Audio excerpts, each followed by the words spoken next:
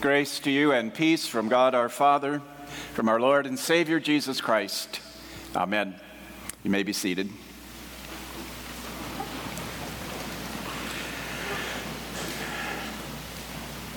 It was only 29 years after the end of the War for Independence that the United States found itself at war once again and with the same Great Britain that we fought in the War for Independence.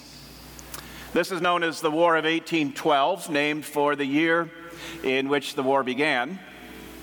Girls and boys, a little Michigan history for you. During the War of 1812, the British captured a number of American forts. Do you know what the first fort was that was captured by the British during the War of 1812? I heard some guesses, but I couldn't figure out what they said. So if you said Fort Mackinac on Mackinac Island, you are correct. That was captured without a single shot being fired in a surprise attack before actually the garrison of the fort knew that the war had been declared. But during the course of the war, other forts were attacked and fell, and some stood successfully against the attacks. I want to talk a little bit this morning about an attack in 1814 on Fort McHenry, which guarded the entrance to the Baltimore harbor. And the British Navy wanted to get into that harbor in order to capture the city. By a series of events, a United States citizen was detained on board a British warship when the firing began. That man watched helplessly and anxiously as the bombardment continued for 25 straight hours. After the attack ended without the fort surrendering, that observer, Francis Scott Key, wrote a poem about the emotion that he felt during the bombardment, and especially when the light of day revealed the still waving American flag. Girls and boys, two more questions for you. The easy one first. What do we call the poem written by Francis Scott Key? Very good. It's our national anthem. Sometimes it's also called the Star-Spangled Banner. Either one of those answers would be correct. Here's a tougher one. Let's see if anybody can get this one. How many stars and stripes were on that flag in 1814? That was back when they would add a stripe and a star each time a state was added to the Union. If you thought 15, you'd be correct. 15! You got it. All right.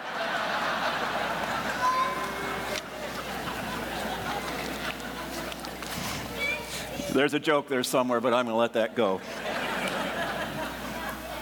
That flag, this is amazing to me, that battle flag was the largest one flown at the time. It was 42 feet wide by 30 feet high. I was always going to measure this, but this one here is probably not even half the size of that battle flag that flew over Fort McHenry. That was the flag that inspired the writing of our national anthem. And we're going to use the first line from the national anthem to guide our thoughts today. It's hard to say this phrase. Actually, I've been practicing in practice because you always just want to sing it. But the first line in the national anthem, "Oh, say, can you see?" I don't know if you noticed, but that's pretty much the question that was asked in each of our scripture readings today. And we're going to take a look at two of those readings, first from the Old Testament and then from the Gospel reading. To invite you, if you would like to follow along in the sermon outline that's in your service folder. So we'll start with the Old Testament reading. There's a contrast there between the servant of Elisha the prophet and Francis Scott Key, because when Francis Scott Key, when the sun was coming up and his eyes saw the flag, he was thrilled. The servant of Elisha the prophet had just the opposite reaction by what the dawn's early light revealed to his eyes. But Elisha knew that there was a problem with his servant's eyesight. a problem that all people by nature share. He was seeing only with his physical eyes, which do not always see what's really there.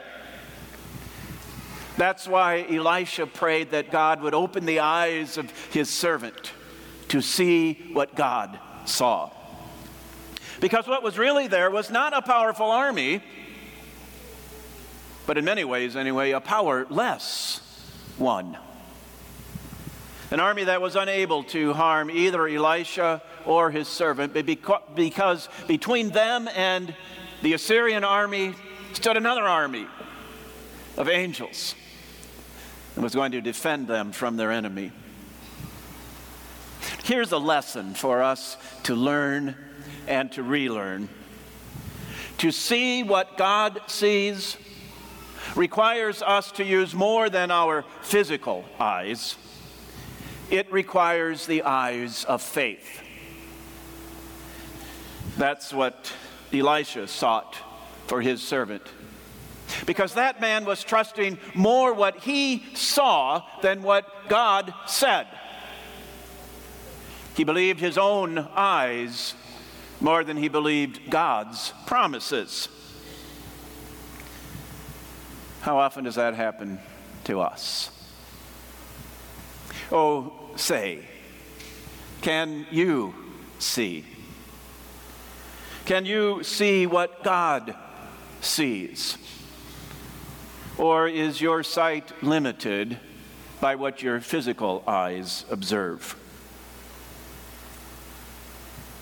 When he wrote our national anthem, Francis Scott Key actually talked about both kinds of vision. There's 4 verses to the national anthem. We usually sing only the first one. And in the first verse, he talks about what our physical eyes can see. But in verse 4,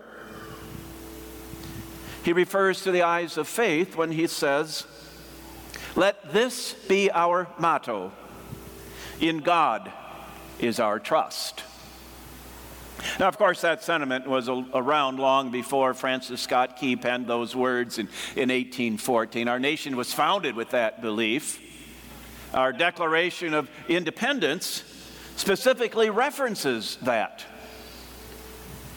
That also includes, in that Declaration of Independence, there's a statement of dependence. Not upon the might of our armies, but upon the power and protection of Almighty God.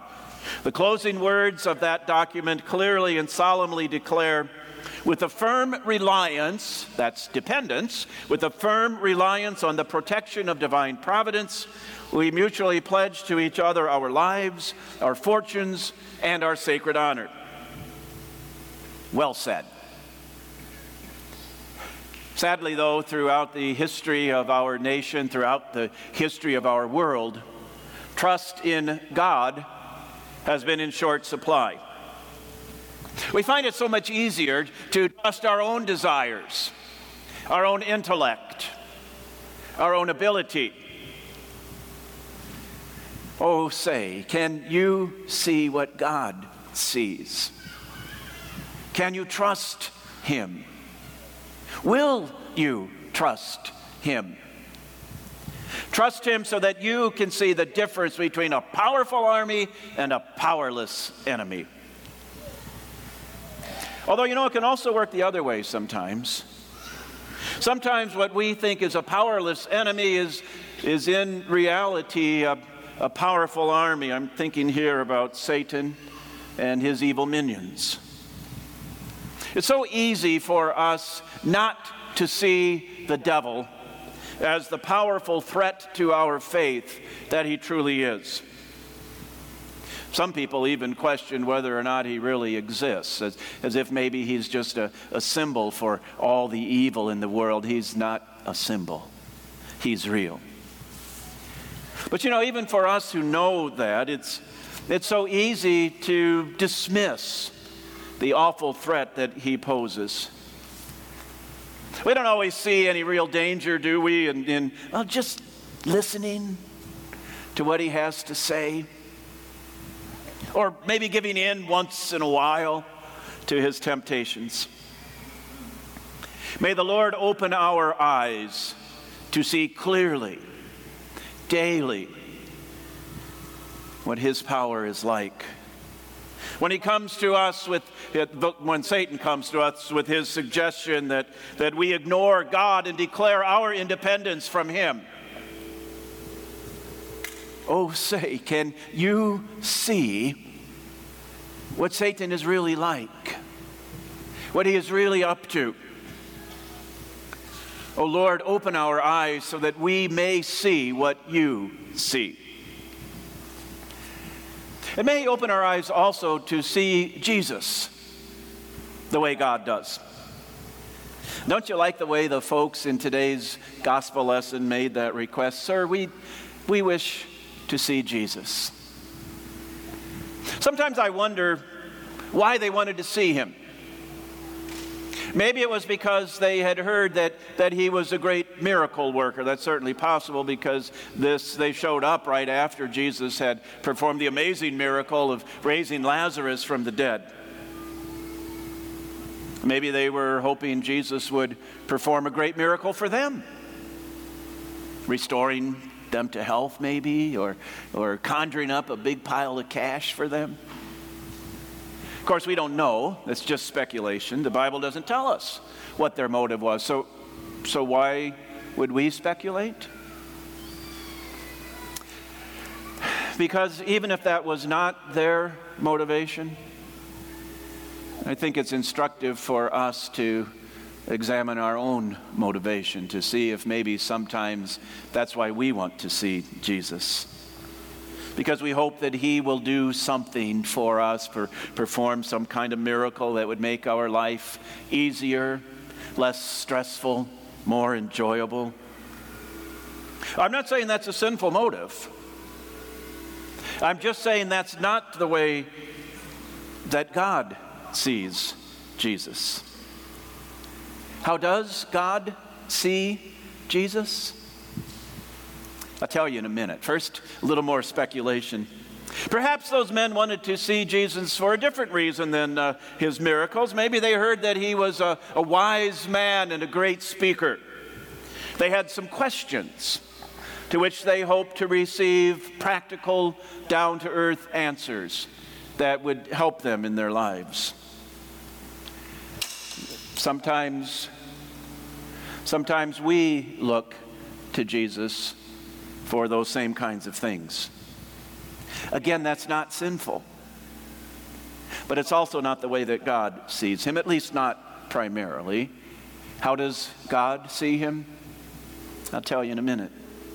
Before I do that, I need to point out another way that some see Jesus is a man who died on a cross and nothing more. They accept the historical narrative, but not the theological truth behind it. They see Jesus as a well-meaning individual who got caught up in local politics and found himself on the wrong side of those who were in power. They see him only as a man. That's not how God sees him. How does God see him? Now I'll tell you. What God sees when he sees Jesus, what God wants us to see when we see Jesus, is nothing less than the salvation of the world. And God sees the cross as the way that Jesus brought about that salvation. Which means that on Good Friday, everything changed. I'll give you an example of that. Earlier this month, our nation observed the 75th anniversary of the D-Day invasion of Europe. The suffering and the sacrifice that took place on that day could have prompted some to ask if what was accomplished on D-Day was really worth it. So little ground was gained. So many lives were lost. What had really changed? To the casual observer, Not much. To the Allied High Command, everything had changed, as now the Allies had a foothold in Europe. And the difference that D-Day made became more and more apparent as every day the Allied forces reclaimed more and more territory from the enemy. Between D-Day and the end of the war, many more battles were fought, many more lives were lost. But after D-Day, there was little doubt about the ultimate outcome of the war. Maybe you can see the parallels to Good Friday. When Jesus hung on the cross, God saw what nobody else did. He saw the salvation of the world being achieved. To all other observers, nothing really remarkable was happening there. Nothing that many of them hadn't seen over and over again. And as far as they could tell, nothing had changed. But in reality, everything had changed. That became apparent on Easter Sunday when Jesus rose from the dead. God sees, and with the eyes of faith, we can too, that the ultimate victory has been won. The final outcome is not in doubt. Satan's army is still strong. We need to be aware of that and not let ourselves get ambushed by him. But Satan's army is defeated. Just as the battle flag of the United States flew over Fort McHenry the morning after the British bombardment, so also the Christian ensign, the cross of Christ, stands as a symbol of victory. Every time we lift high the cross in our lives, every time we return to the cross for forgiveness and strength, the kingdom of God advances a little more and reclaims more and more of the enemy's territory. Oh, say, can you see that? Lord, open our eyes to see what you see. Amen. And the peace of God, which passes all understanding, will keep your hearts and your minds in Christ Jesus.